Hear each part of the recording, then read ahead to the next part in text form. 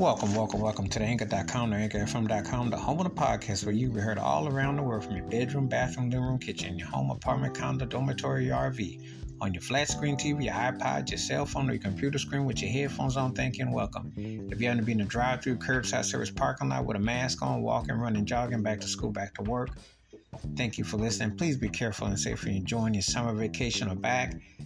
Be safe and careful out there. And again, you can hear this episode on Anchor.com, AnchorFM.com, or Spotify. Appreciate your support. And now on with the show. In this episode, I'm going to talk about the Queen of Soul, the one and only, one of the greatest artists ever, one of the artists that, did it all, saw it all, conquered it all. Truly one of a kind, truly divine, truly someone that just truly could blow your mind. And when you listen to an artist and everything that comes together, she did it her way, left a no doubt, lasting impression, sensational versatility, creativity, made you step your game up, and you knew who she was. Talking about the late, great Aretha Franklin and the classic song, Think.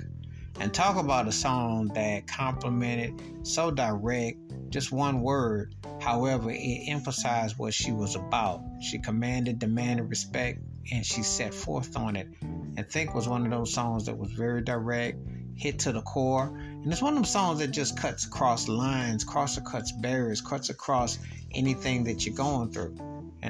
She sung these songs.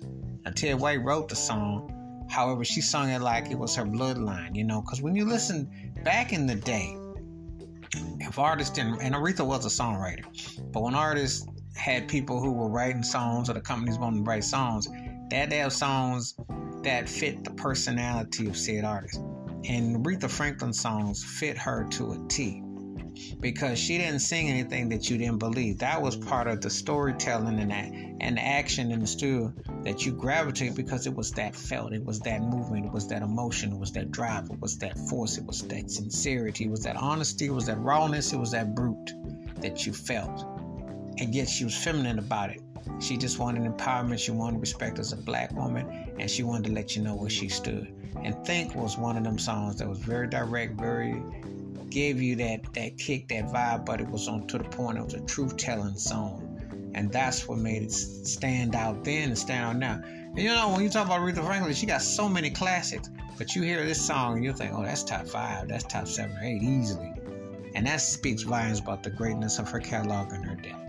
Wash your hands, keep your mind clear, watch out for another. Please give me thoughts and takes on Aretha Franklin's Think and how this song stands out in her vast catalog. And I do mean vast, and one of the greatest artists to ever do it. Keep it funky, keep on the one. Please be safe, be careful out there.